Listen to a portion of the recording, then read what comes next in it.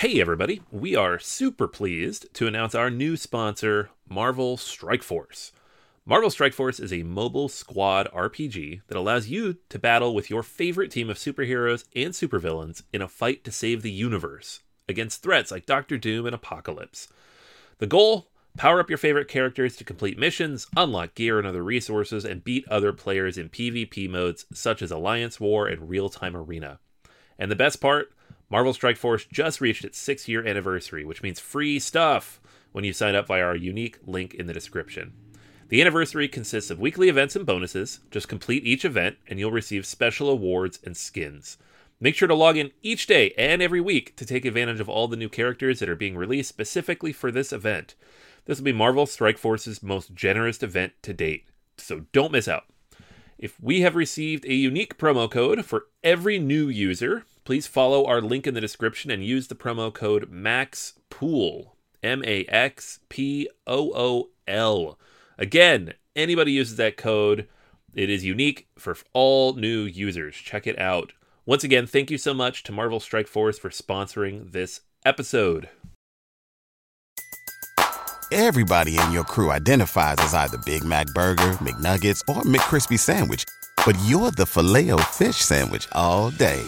That crispy fish, that savory tartar sauce, that melty cheese, that pillowy bun. Yeah, you get it.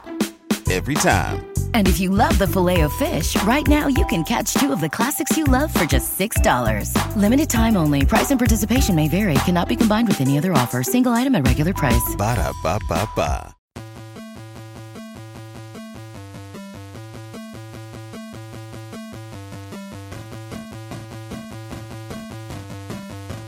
Welcome to Board Gamers Anonymous, episode 98. Board Gamers Anonymous has the predictions for 2016. We'd also like to thank our Patreon backer, John Hopkinson, for backing us, and thanks to him, we're able to get this episode right to you.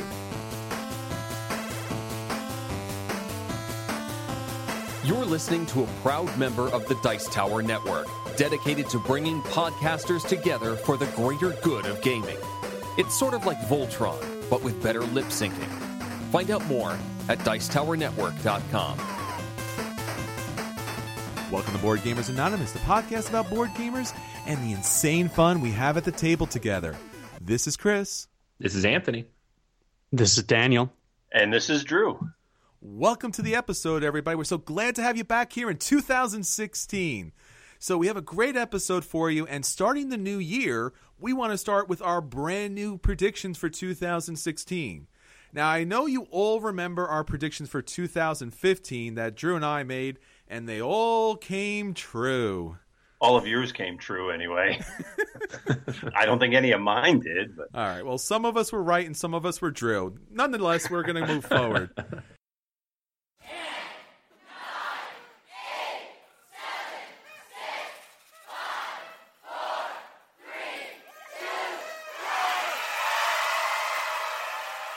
Now, Board Gamers Anonymous looks into the future!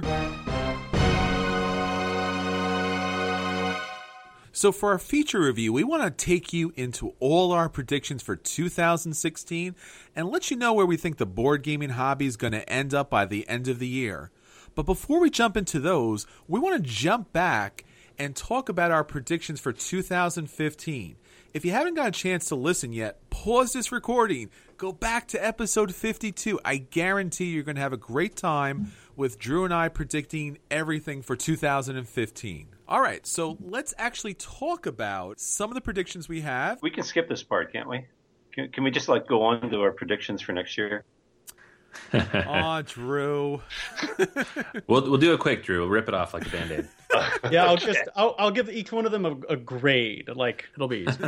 Roll a die. Roll it. Bring back the die. Yeah. Well, Drew, to be fair, in some alternate universe, these things did come true, so that's all that matters. Yeah, we never specified what universe, right? To be fair. This was Bizarro World. All mine. All right, Anthony, why don't you take us through all 15 of them? All right, let's do it. I'm going to list these off. You guys can make your case, and Daniel will render judgment on whether or not it came true or not. Mm-hmm. All right. So number 15, and this is starting with Drew, I believe. Yes. Kickstarter sells out. Well, considering that I cannot remember what I meant by that, I'll say that it must have come true. I don't remember. I mean, yeah, if you meant that Kickstarter transitions to having more established industry games and, you know, being less of an independent game breeding ground, that's true. But if you meant that's like, what I meant. I think that's they re-upped, right? They became a different type of corporation or something. Oh, yeah. That was, I don't know, like, but not the same. Not what you're going for, but you know, something happened there. Something did. Kickstarter did a thing. Daniel's trying to help, Drew. It's not going to be that bad. I appreciate it. Okay, so Drew's first prediction. Chris's first prediction. Fantasy Flight produces a Star Wars board game and or a Death Star. Yeah. All right, so we remember back that Fantasy Flight did not have the permission to actually produce a board game, and they did squeak through an Imperial Assault game that was very board game-like. So the idea here was that with The Force Awakening coming out, the movie was going to be so big that somehow, by the will of the Force, I guess, Fantasy Flight was going to be able to do something amazing and unreasonable and going to break the market somehow, and that they would be able to release or announce that they were going to actually produce this big epic, and that was the point that I talked about in the podcast. It was going to be an epic board game. So I guess obviously we know we have Star Wars Rebellion coming out, which is a 2-player game like Lord of the Rings, War of the Ring. And actually, it has multiple Death Stars in it, so yay! well, technically, that's coming out in 2016. All right, but it was. But you still got plenty of Star Wars material coming out in this year to render you correct anyway. Yeah, the point was that it was going to be announced and hopefully it would be released around Essen. The announcement came in 2015, a little bit late towards the end of the year. And the game should be actually out any month now. It's on the boat. All right. Moving on. Yay! Next up. The first merger prediction. We had a prediction of a merger between Barnes & Noble and Toys R Us. Drew, what were you thinking, man? What? Okay. You know the whole thing about predictions. People only remember if you're right. If you're wrong, you're supposed to forget about it. Why do you keep bringing this up? Okay, well then let's forget about that one real quick because the whole hard concept. Barnes and Noble is turning around their business model. They're actually making money with games and toys, really doing a good job. They're becoming less unprofitable. Toys R Us, I think, continues to hemorrhage money. It's still something that could happen. I think it's a natural. So I'll put that. I'll save that for my 2017 predictions. I think it'll happen then. Give it some more time. Yeah. Yes. All right. Merger prediction number 2 being that Stronghold Games would merge and or be bought out. This was last year, even probably a little bit earlier in January that we made these predictions. So the idea of Asmodee going on a crazy purchasing, role was kind of unthinkable. So I assumed that they would continue to buy, and they did. And Drew, to his credit, kind of pushed me who they were going to buy. And I thought it was going to be Stephen Bonacour's Stronghold Games. Stephen produces some great games, some beautiful Euros.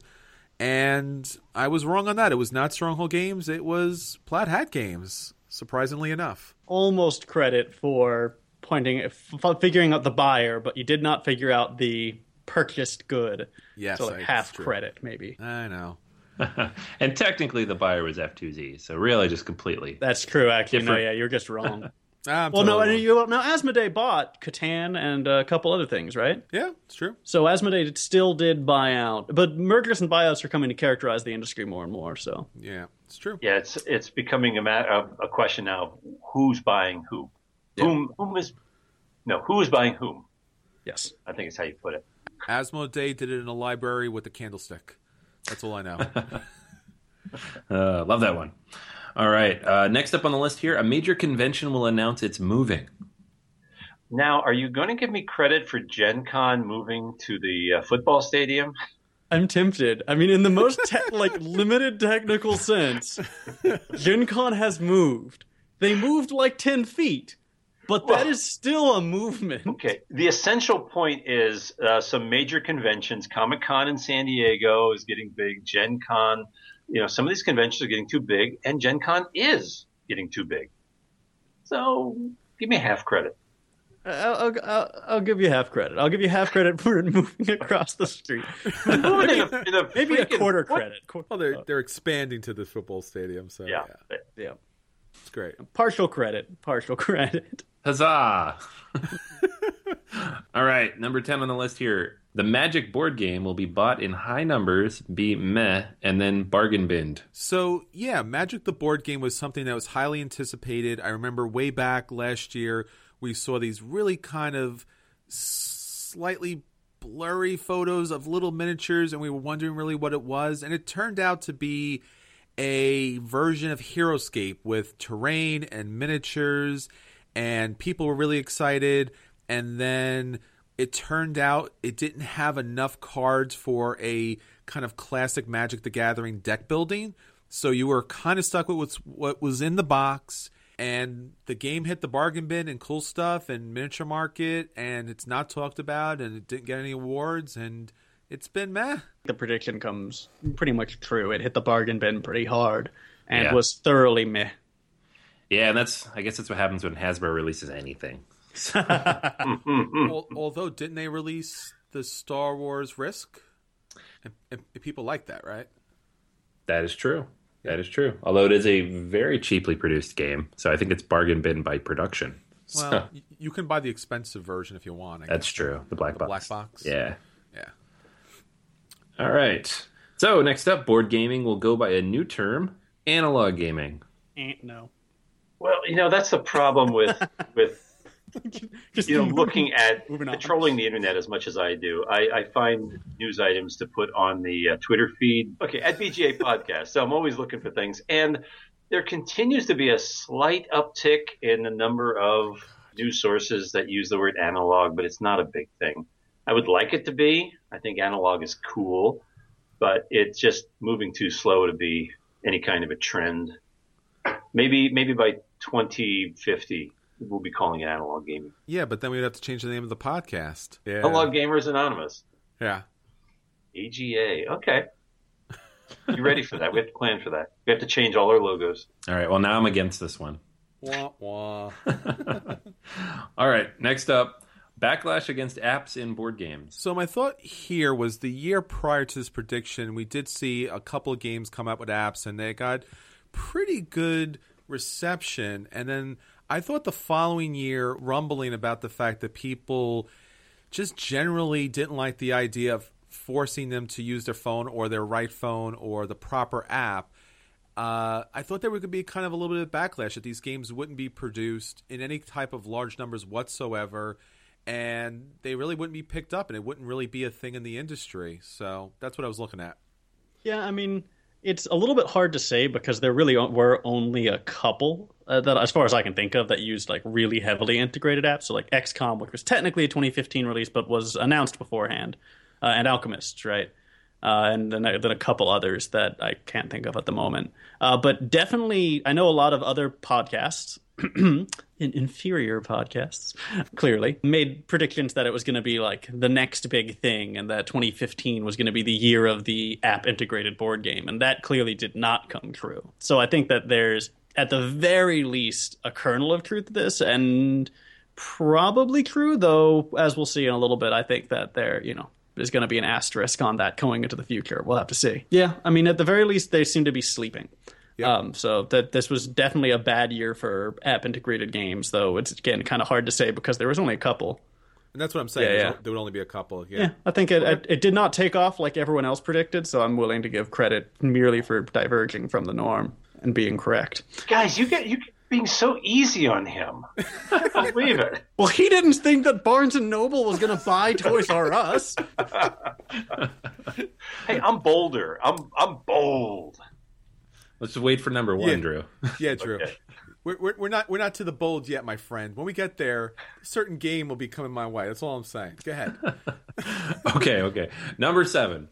Shorter games will be produced with 90 minutes tops. There is a trend in that direction. I mean, there's no backlash against long games. I think I looked at the top 10 ranked games on Board Game Geek from 2015. There were a couple toward the bottom of the top 10 that were longer. The trend does seem to be there. Even with Kickstarter games, a lot of quick games, you're exploding kittens, things like that. Quick games. I think there's a trend, but again, with everything I say, it's just not a big enough trend to really catch your attention. But do you guys see a trend? Yeah, I'm actually willing to assign full credit here. Yeah, I think that. I mean, now of course, if I really wanted to do this, like if we were going to do due diligence here, we would go through Board Game Geek and tally up durations, and I'm just not going to do that. So, if one of you guys wants to do that and post about it, that's great. But all I can talk about really is might be sort of filtered through the fact that I tend to like shorter games. But there have been far fewer games getting attention where I've looked at how long they take to play and gone, oh dear God, why? Mega Civilization. And a lot more games that are like, oh yeah, I can do that. That'd be great. That's fine. I can do a couple of rounds of this in an evening. So I think there is a trend towards shorter, and I think you accurately predicted this one. No, I think Mega Civilization makes your argument invalid. I think Mega Civilization is invalid. Outlier. No, I mean, I think you had Kanban, you had Panamax, you had a lot of big heavy Euros. You had Food Chain Magnet. Right, there are a couple of them that. No, there's But look at the legacy, and I'm going to count legacy as a victory for me. If you take it literally, Legacy, like Pandemic Legacy, is a 16-hour game, but they break it down. You have very specific start and finish to each part of it. It's a 60-minute game that you play 16 times. Yeah, we don't count the entire duration of a campaign for any campaign game. Mice and Mystics is not a 40-year-long game. Like No, it's a big, heavy, long game, but they break it up into short periods because that's what gamers want nowadays. I think there is a trend towards shorter, and I think especially if you go on Kickstarter, it becomes like an advertising point, right? And it plays in under an hour, and it plays in under 2 hours, right? And I think that's becoming more pronounced. So I think that Guru is pretty much right on this one. I mean, I don't have the patience to go through and tally things because stop qualifying yourself that way. But take my word for it. Yeah, given what I've seen of the market, given my perception, that is true in my experience. All right, sold. Drew gets a point. All right, next up. New games will be released with deluxe version only. So the thought here was, in years past, we were seeing games come out in your $30, $40 versions. And what it seemed to be happening, especially on Kickstarter, was that board game designers, and especially the publishers, were trying to make a little bit more of a profit margin on the game. So we were going to see games that really were decked out, had really high-quality components, and especially this came true because of one company in particular, which is Cool Mini or Not. So, whether it was their Blood Rage or many of their other kind of World of Smog, you're talking about games that are 60, 70, 80. Star Wars Rebellion's going to be 100. You're seeing games with, really high quality components and bits and really, pretty expensive games. I think you're absolutely right. If you look at the market right now, there's a lot of $100 games. There's a lot of $80 games. There's a lot of really expensive board games out there that are really worth it. It took me, I think, 10 minutes to unpack Blood Rage when it came in. This is another cool mini and another cool mini. Stop and admire the beauty, right? So definitely there's been a push towards higher quality production. And I suspect to some extent that's because sort of an economy of value is developing, right? I suspect to some extent that's sort of an economy of scale is developing where manufacturers are getting more fluent in producing board games and board game components in quantity. And so that they're able to do this for a lower cost. But whatever the reason, definitely a lot of what we would have considered very deluxe games in the past are coming out with no such name on their cover. So yeah, definitely right. All right. Yep, lots of big games on my shelf. If they're not called deluxe, then Chris is wrong. He said it would be deluxe. Is it the word or the substance? Look, Drew, don't make me go back longer board games for Euros. My Euro guys will come after you. Okay. Let the tallying begin. No. All right. Next up on the list, a woman will be nominated for a major board gaming award. Okay, this one was clearly wishful thinking. For this, there are so many women gamers out there. They constitute, maybe half of the gamers at conventions anyway. You see them everywhere. At some point, creators. A lot of times, to be in the upper levels of corporations, you have to be networked. So it's a boys' network, and to a great degree. I am looking forward to it in the next year or two, but I'm sad to say it did not happen in 2015. First up, a reprint of El Grande will be announced. Correct. I'm not going to give you that one because it's what everybody's been wanting every year. Everybody says, when are they going to reprint El Grande? I mean, he got it right, though. But they did it, yeah. Full credit. You say it every year, so you're going to be right. Because it's one Eventually, of those you've been wrong every other year, though.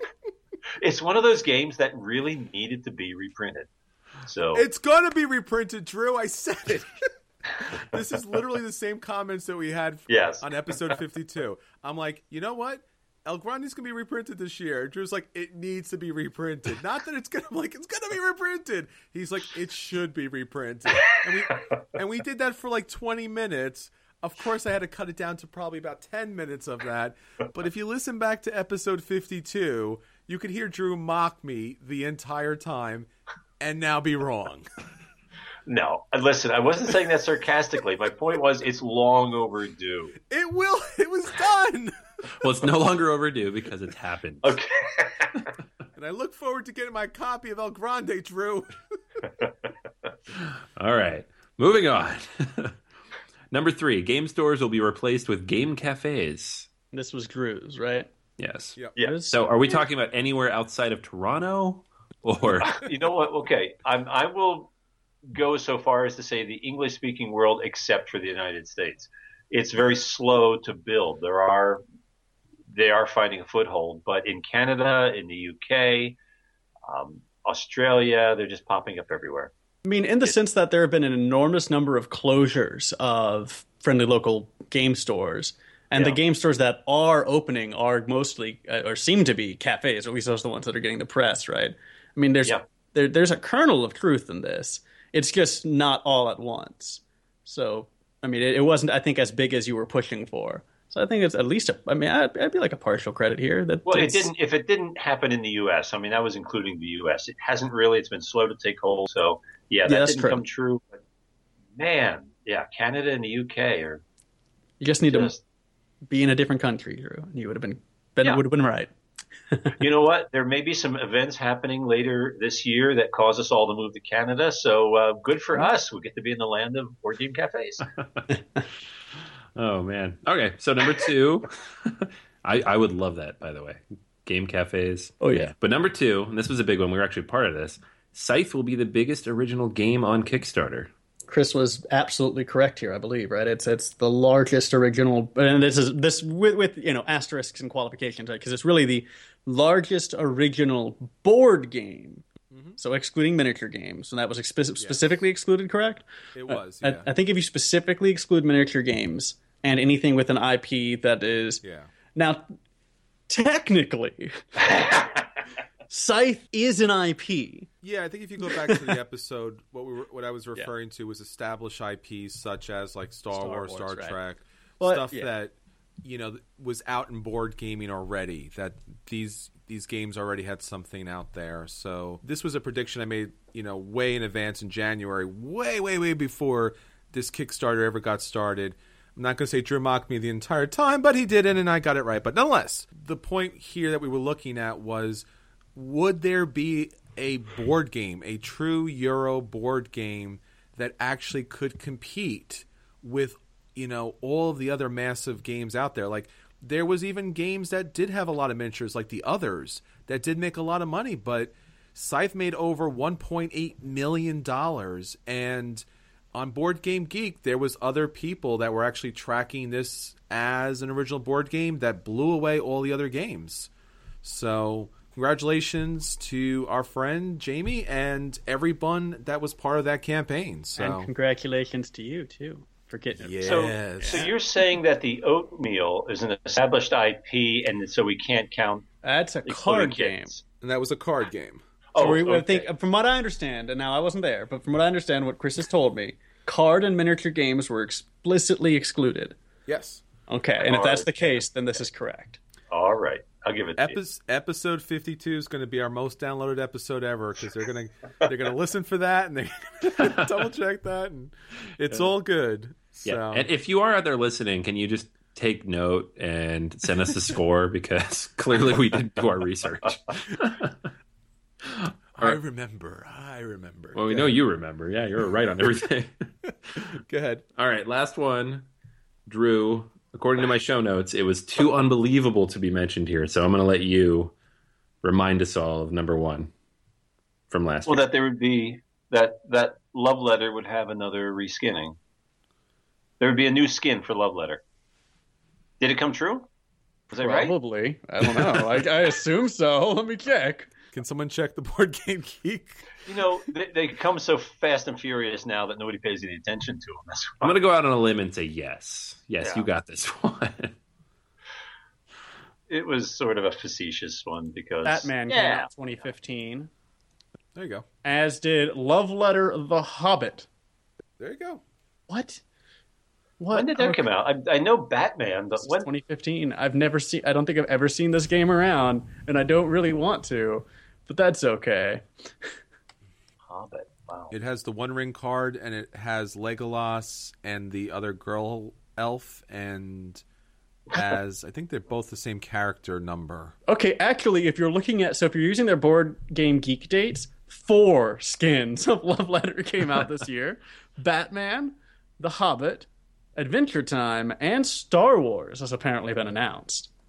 So yeah, you got that super right, but it's that was a no-brainer. I won't even count that one. Fair enough. Predictions from 2015, as you can see, we did pretty good. Little, leaning a bit in Chris's direction, or a lot in Chris's direction. If an avalanche is a lean, so I get that. Well, mine were on the side of wish fulfillment. Things that I'd love to have happen. Look, Drew, the avalanche has already started. It's too late for the pebbles to vote, okay? Oh, burn. All right, so it's time to leave 2015 behind, though, and we're going to move on, and we're going to do our 2016 predictions so that we can start mocking each other on new predictions in the coming months. Yeah, let's see Daniel and Anthony stick their necks out finally.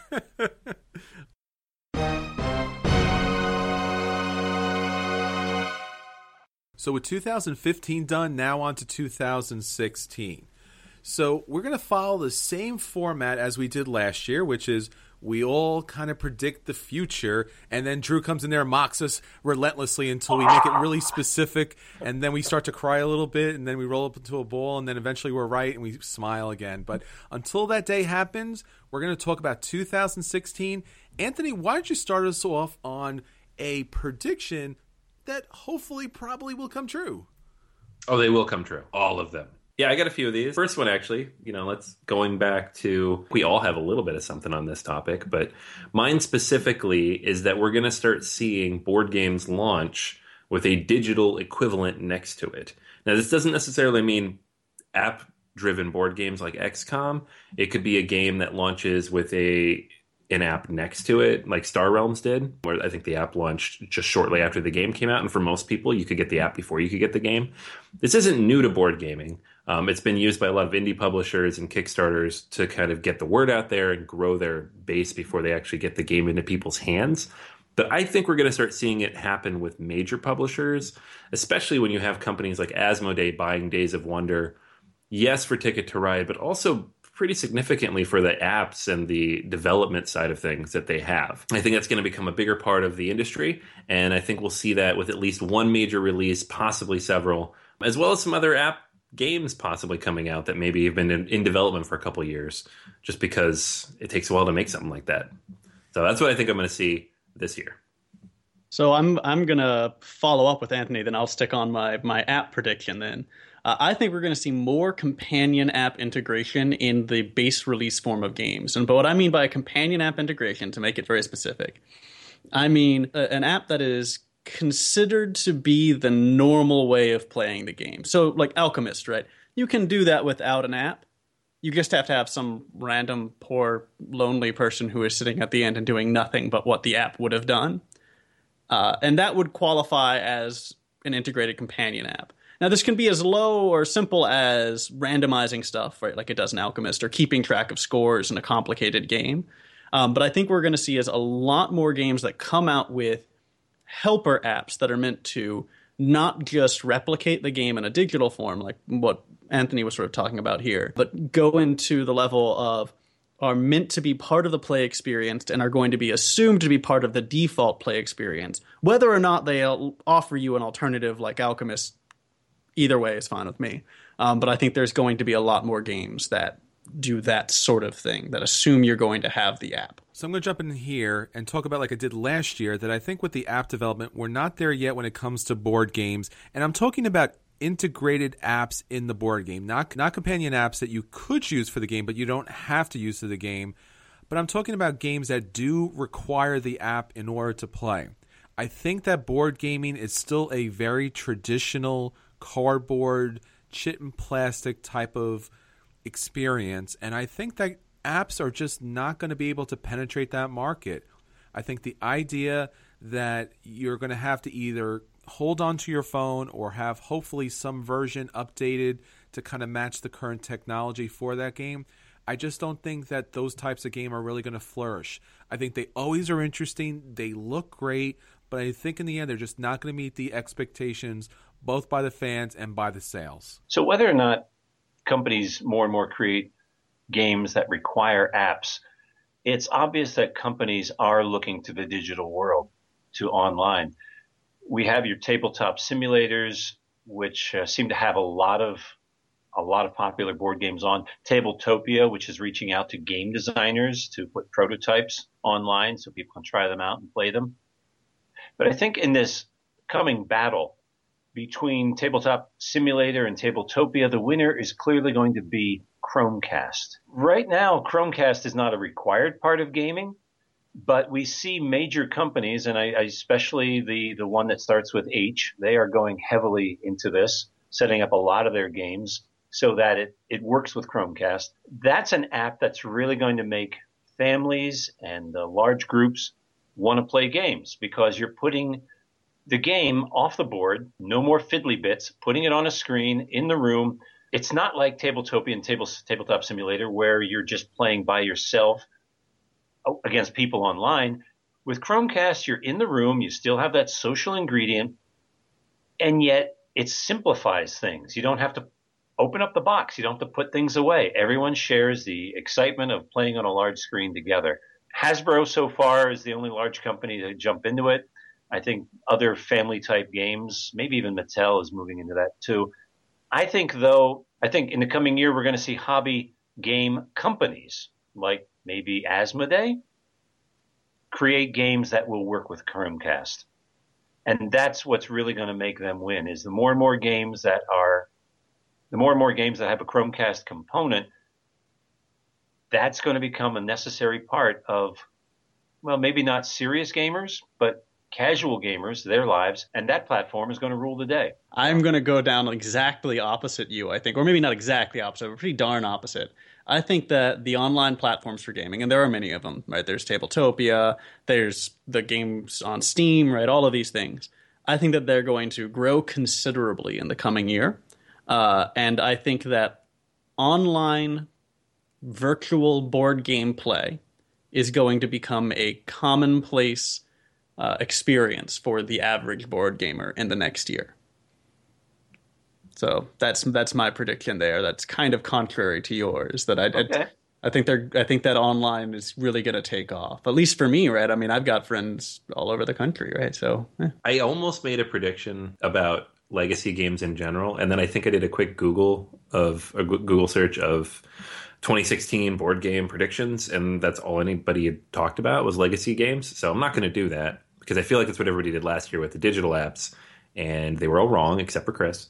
So What I really think is going to happen, and I think we'll probably see companies start to move into this, maybe a little slowly at first, but I think by the end of the year it'll become more substantial because it's so profitable, is the consumable or DLC market for board games. We're already seeing this, it's already happening with games like Time Stories, which you have to buy a new module for every time you want to play that game, basically. And we're seeing it with Pandemic Legacy, obviously at a much bigger scale because that game is finite and you'll have to either buy the game again or wait for season 2 to continue playing it. But I think it'll go beyond the legacy games. I think we'll start to see it in other genres, possibly an expansion for an existing game that maybe is a one-time play, possibly campaign modes that are sold as tack-ons for existing games that you would only be able to run through once without kind of spoiling the story. I think we'll start to see that more. We've already seen games pop up on Kickstarter like Gloomhaven that kind of hew to that one-time play model. And I think people are going to start using that more and more, A, because it's fun and it has a lot of storytelling elements, but B, because companies like Asmodee, which are big and obviously profit-driven, are going to look at that and see, hey, that makes a lot of money because they can only play it once and then they need to buy more, and it's worked really well for video game companies. Now, we all hate EA as a company, but we also give them all of our money buying all this DLC content. It's one of those things where people can dislike it and have a huge problem with it, but they're still going to pay for it because they want the content that comes with it. So how far they go down that line, I don't think we're going to see anything that substantial in 2016 or even 2017, but it's going to start, it's going to develop beyond what we've seen already from the first, trailblazers in the genre. And at some point we're going to see something that's in overreach. So that's what I think is going to happen in 2016 with kind of the DLC of board games. Well, talking about board games and our expectations for them, we talked earlier about Pandemic Legacy reaching number 1. Now, while this is a great feat and a great game, I think that this time next year, we're going to see a brand new number 1 on Board Game Geek. I think that with the legacy mechanic doing so well here, that it's going to kind of open up other people's eyes to new ideas in board gaming, and it's really going to bring in some new fans, new gamers, hopefully new people on Board Game Geek with games such as Star Wars Rebellion, or, I don't know, maybe even Scythe gets out there. So I think that not only is there going to be a new number 1, but maybe, just maybe, and this is a little additional kind of hope and prayer here, that we might see one of these two games kind of jump up and grab the number 1. Problem is that I can't predict about if either game is going to make that, is because I don't know about the release date. Stonemaier Games is usually very good about releasing the games when they say they will, but it's still a long way. Star Wars Rebellion, we've seen pictures, we've seen reviews. It's still on a slow boat from China, so it's kind of hard to predict when these games are going to hit. But one of these games or another game is going to kind of bump out Pandemic Legacy for the number 1 spot. Yeah, I could see that. I think the top 10 in general are getting more flexible. It's kind of one of those, the king is dead, long live the king moments. Now that Twilight Struggle has been knocked down, it's, oh my God, this can actually change? Oh, wow, let me go rate everything so that we can actually see how this is going to happen. Because I've been kind of treating the top 10 as a static entity for most of my time gaming. It very rarely shifts.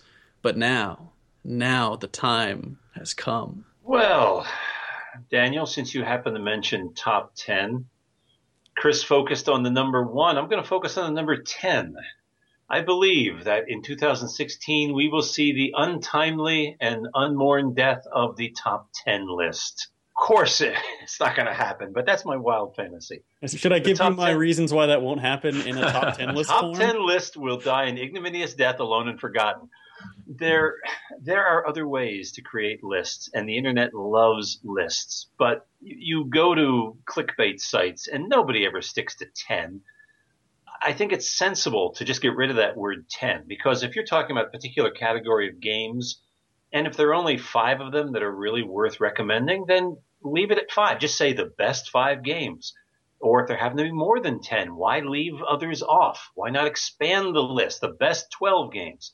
I think 10 is arbitrary. It's biased toward base 10. I call them decennialists. I don't know if that's a word, but what? we got to get rid of the 10. Anything but biased 10. towards base 10 creatures? Yeah, What? base 10. These senialists. Oh, my Lord. Let's get rid of it. Let's kill it. And I hope we see more. Well, first of all, the use of the word best instead of top, and anything but 10. That's my hope, my wild fantasy. Please. All right. Well, I don't know about that one, but well, you know, I'm going to get into some of the ones that I think are a little more outlandish now, but I still think this stuff could happen. So my next prediction is, we've seen for years the board game industry has been driven by IPs. Some of the best games, some of the biggest games are ones that take existing intellectual property and put an awesome game on top of it. We keep talking about Star Wars Rebellion, hopefully showing up soon, you know, from overseas. That isn't yet another one of these games that could be a top 10 game. But I think it's going to start going in the other direction. I think board games are growing fast enough and enough people are playing at least a small number of these games on a large enough scale that at some point in 2016, an original board game IP will be picked up for some other form of media. Now, I was going to throw comics in here, but then I realized that Munchkin has already been put into the comics. So let's leave comics out of this and say something either on TV, in the movies. I think something like Terranoth, if Fantasy Flight wanted to go that route, has a lore, has a backstory, has enough games that go with it, that is a very real possibility. And this is specific to board games because obviously there are plenty of, you know, miniature games that have already done this. The Warhammer universe has kind of already gone in this route. Several others have already done this as well. But board games specific to what we play, and I believe that's going to happen in 2016 with something that's on my shelf right now. Possibly, really any of the Cool Mini or Not games are kind of already set for that. They look like they're out of a TV show that none of us have ever seen. So why not make the TV show? Just saying. So 2016, something's going to happen. Possibly some more comics too, but I think that's already happened. So, yeah, just so people don't misunderstand. I mean, the classic games have been doing this all the time. Hasbro's been peddling their game, but you're talking about hobby games that serious gamers. Yeah, play. Something with an actual IP to it too. So I wouldn't consider now it is an IP because it's been around, it's been used so many times, like Monopoly or Battleship or any of those. They're IP just because they're so recognizable, they're part of the culture, but something that actually has an existing lore to it. And even if you have to stretch it a little bit, if somebody made, you know, like a Pandemic, anything really. I mean, and it wouldn't be a big leap at this point to take that step when you have something like Pandemic Legacy out there that you could build a story out of. A TV show. Yeah, that's a perfect fit for Legacy. So here's a question, Anthony. Is Scythe going to count for this, right? Because Scythe, this is the thing I made that little technically point about with Chris, is that Scythe is a pre-existing IP belonging to an artist, right? And it was licensed for the board game. So would Scythe count? Because there is talk of Scythe being licensed for other purposes. But it wouldn't be by the guys who licensed it for the board games, right? It'd be by the original owner. I'm going to go with no, just because it was an original creation by the artist, and because if it's going to be, you know, licensed separately, it's a board game creator went and took a separate universe, pulled it in, and built a game around that universe, which is the first real interaction we'll have with that universe, but it still was existing. It was pre-existing. So in that case, I would say that one does not count. Okay. Well, since this is convenient because we're actually in order and I have something that jumps off from what you just said. Isn't this great? So I've got an IP-related prediction as well. This one's kind of, but I'm predicting that there's going to be a significant IP litigation or settlement or other agreement that is going to clarify how game mechanics should be considered under copyright law. Right now, there is very little clarity on whether or not a game mechanic can be copyrighted, as opposed to, say, just the art, etc. And that is becoming more and more of a problem. We've had some run-ins, or pretty close run-ins already, with virtual forms, right? So what Hex Shards of Fate, right, ran into that problem with Magic the Gathering Online earlier. Gosh, that was like 2 years ago now, wasn't it? But I think we're going to see, as the market gets bigger and stronger and there's less room to sneak around, there's going to be a point where somebody's going to have to figure out whether or not they can sue you for using their mechanic. So, Would this apply to like what I would call modules, Crossroads, Legacy, the Automa for solo games? absolutely, yeah. That? Okay. Yeah, I mean, that's a mechanic, and that's just a cluster of games that happen to use a similar shared mechanic, right? But those are usually owned by the same company, right? So that's not going to be a huge concern. But what is a problem is when 3 different board games all use the same very particular approach to a problem. Whether or not, so like Magic the Gathering tapping and Doomtown Reloaded booting, it's the same thing. It's just named differently. Now the question is going to be whether or not that is the only thing that matters and mechanics can't be copyrighted, or if there is a way to copyright a mechanic. So is that going to be a good thing or a bad thing for the hobby? Well, I have no idea, and I don't even know which way the case will go. But you think it's going to come to there's going to be litigation. Yeah. At the very least, a settlement, right? At the very least, there's going to be papers filed and formal complaints made, and it's one of my less likely predictions, but I think it's got a good chance of happening. Drew, what's your third prediction? I'm going to go very simple, very basic. Nothing as earth-shaking as that, but something I noticed at Gen Con, more and more common use of game mats. And game mats have been used for collectible card games and role-playing games, but I'm talking about for basic board games. I think we'll see a major publisher announce game mats as a regular accessory for their games. It could be yellow. I would love it to be yellow. They're very successful at conventions with their game mats. Prediction is that we will have an announcement about a game from a major company that will be marketed in a tube. Perfect vehicle for a game mat. Roll it up, stick it in a tube. 4 game mats, as the case may be.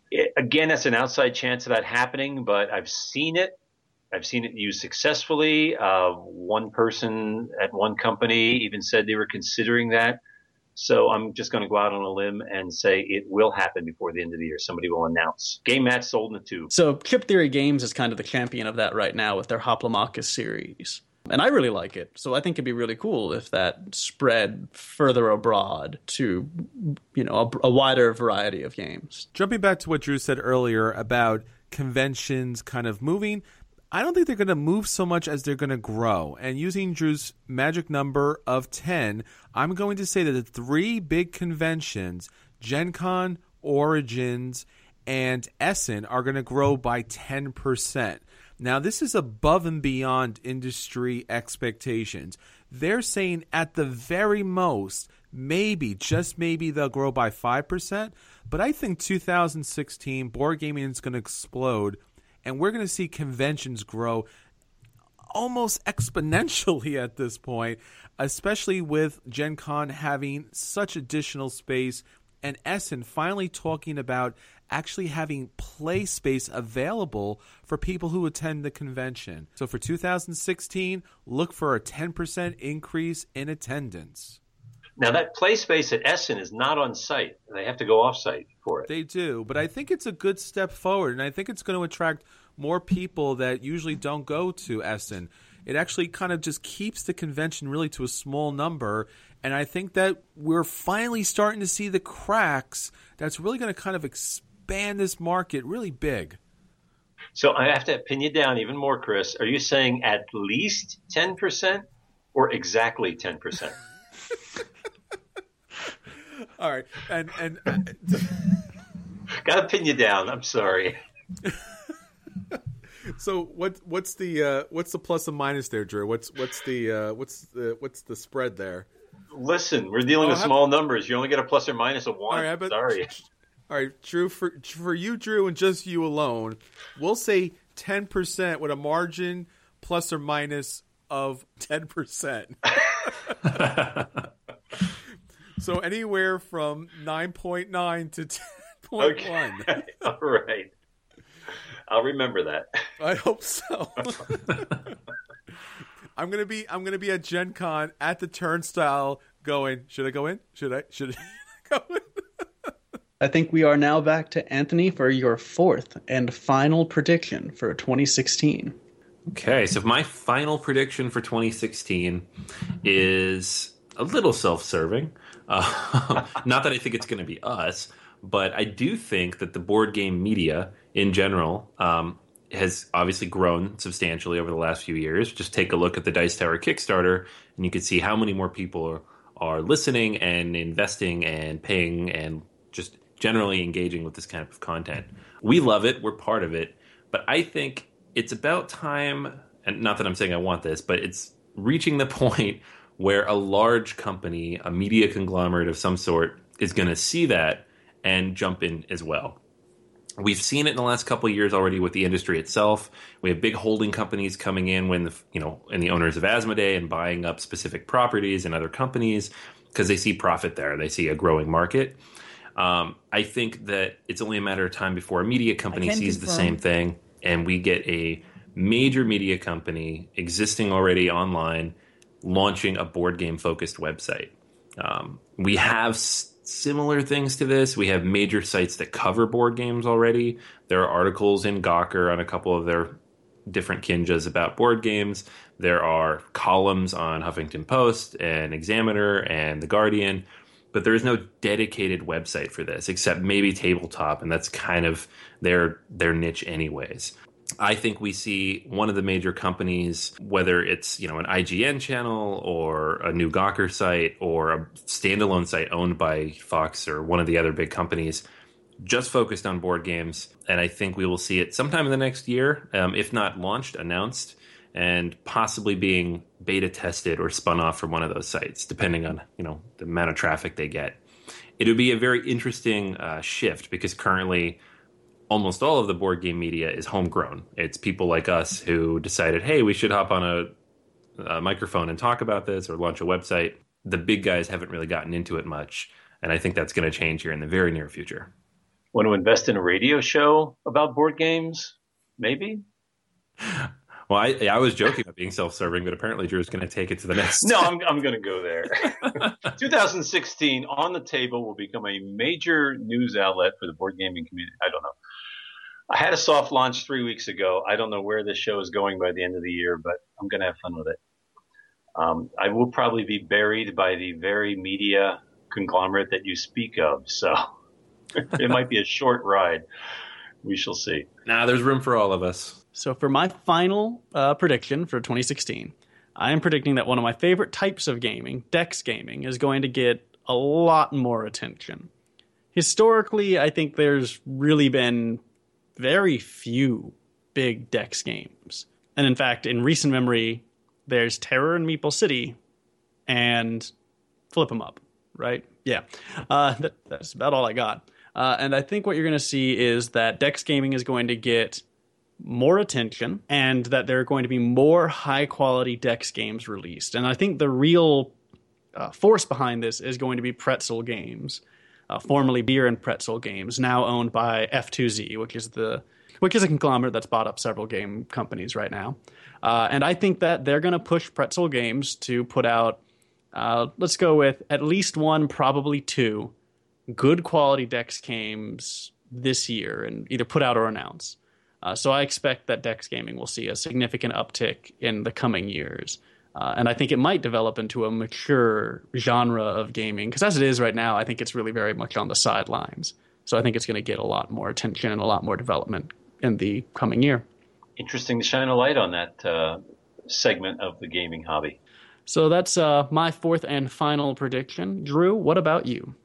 Well, Chris, it comes down to you and I once more. Going head-to-head on our final predictions, and I have a feeling we're going to be on two different sides of the fence on this one. We knew this day would come, Drew. We knew this day would come. I know how it's going to end up. In fact, we predicted this day would come. I know how it's going to end up, but I'm going to go ahead anyway, in spite of that. I've been spending way too much lately, the past month, reading up about Asmodee and everything going on behind them and about the hobby market. I think Asmodee is not done. They may be done being a part of Euraseo, their holding company that holds on to them. I think there's a chance that Asmodee just may be spun off as a independent company because they're growing, flexing their muscle. They're buying up properties with great cash flow, buying up companies with franchise games. And I think they're poised to move into the upper echelon of gaming with the big boys, Hasbro and Mattel. It just seems like they want to have a bigger place at the table. So with all this money, they can start a marketing blitz. They can muscle their way into big box stores. I think they can buy up a few more companies of all the ones I've looked at. I think maybe AEG would be a good property that would really enhance their portfolio. They've got nowhere to go but up. They're gonna step up, grow, buy, and maybe even be spun off. You know, big future ahead for Asmodee as an independent company. Chris, what's your last prediction? Well, Drew, as you said, it comes down to the two titans of predicting, Drew. And if you're going to go one way, I'm going to go the other. And I think all these recent acquisitions by Asmodee's holding company, especially the recent acquisition of Catan, is about packaging a product for sale. Now, it's hard to say in this economic climate how the sale is going to go about. Are they going to sell to Hasbro? Is it going to be something like that? Are they going to sell to another, holding company, some sort of, finance deal, if it's Mattel or if it's some sort of conglomerate? But Asmodee is going to package all their nice, pretty games, and they might pick up one or two more companies before this is done. And they're going to sell it because right now the market is ripe. It's about to hit mega numbers, and I think they want to cash out before any possibility that this market doesn't go any higher. It's not Asmodee, it's the holding company, and the holding company, either Asmodee USA or some other part or however they package it, this is going to be sold off. Well, I think we can agree on one thing, Chris, that in the year ahead, Asmodee is going to continue to dominate the headlines. Absolutely. All right, so that's all our predictions for 2016. Now, you've seen how great we were with 2015, so you can guarantee that 2016 is going to be just as amazing. So get your money out there right now. Hopefully it's play money or poker chips, but nonetheless, it's still going to be amazing. And now, our final round. Finally, we have reached the end of our first show for 2016, and it's time for the final round. We are about a month late on just about everything, including our resolutions for the year. But you know what? Technically, January is fair game for resolutions anytime during the month. So we just made it. My resolution for the year, well, my resolution last year was to start a radio show, and it took me a year and a half to do it, but finally did. So my resolution for this year is to lay the groundwork for a board game museum. I really want to do something with John McCallion's collection, and you guys have actually gave me the idea, and I want to run with it. I think that's a great, having 2,000 games is a great place to start, but there's a lot more involved than just having a bunch of games. So I really want to lay the groundwork, figure out what the next step is, and go from there. That's going to be my focus. Anthony, what about you? What's your resolution for the coming year? Well, not anywhere near as ambitious as yours, but, well, maybe it is. I don't know. I have about, I did the math on this not too long ago, but I have about 1,500 miniatures in all of these games on my wall that need to be painted. So I want to start painting some of those, get back to it. I have not painted very much in the last 6 months, 9 months, small children and all that. So I want to get back to it. I want to start painting. I want to finish at least 2 games this year, which doesn't sound like much, but considering how many I've completed in the last 2 years, that would be substantial uptick. And it would be nice to get some of these games that are half painted finished, so when I put them at the table, they don't look funny. So that's my resolution for 2016. Paint some board game pieces. So my resolution for 2016 is to finally do something I've always talked a big game about, which is to run role-playing games for my friends. I've done it in the past, but recently I've been kind of a freeloader because it's just so much easier to just play in other people's games. And One of my friends, Paul, has really been putting in the hours. He's been sort of a default DM for years now, and just whenever there's a game up, he's ends up game mastering it. And I have already started implementing this somewhat. So I've run a session, and Paul played in it, and it's kind of a little bit of payback for all those years of entertainment he's given us. But I hope to continue on with this theme and run a couple of role-playing games from some friends, maybe some friends who happen to be on a podcast, Gamer resolution for 2016 will be to start tracking my gameplays on Board Game Geek. Daniel got me into start rating all my games on Board Game Geek and starting to put my collection up there, and it's pretty much done, with the exception of my miniature games like Star Trek Attack Wing and X-Wing, which is just honestly too massive to kind of start putting all those in. I actually want to start tracking my games so I get to see how many games actually get played and what games actually do need to get to the table or haven't gotten to the table enough. I've started to do this a little bit and kind of waned here and there, but I'm really, really intent on getting back to this practice so that each and every month when we come back, I can give you a full update of how many games hit the table and how often they actually get played and which ones don't get played. So that's my resolution for 2016. That's a good one. I went all my life without tracking them, but finally in October I started. It's a lot of fun to see your journey. Wait, we have come to the end of our final round for the first episode of 2016. Back to you, Chris. All right, so that's everything for this week. Please keep in contact with us on Facebook, Twitter, BoardGamersAnonymous.com. Check out our guild on Board Game Geek. There's always something going on there. And if you can, please back us on Patreon. The more that you back us, the more great content we can get out there. And don't forget to rate us on iTunes and Stitcher. Until next time, this is Chris. This is Anthony. This is Daniel. And this is Drew. And I predict in 2016, Board Gamers Anonymous will always save you a seat at the table.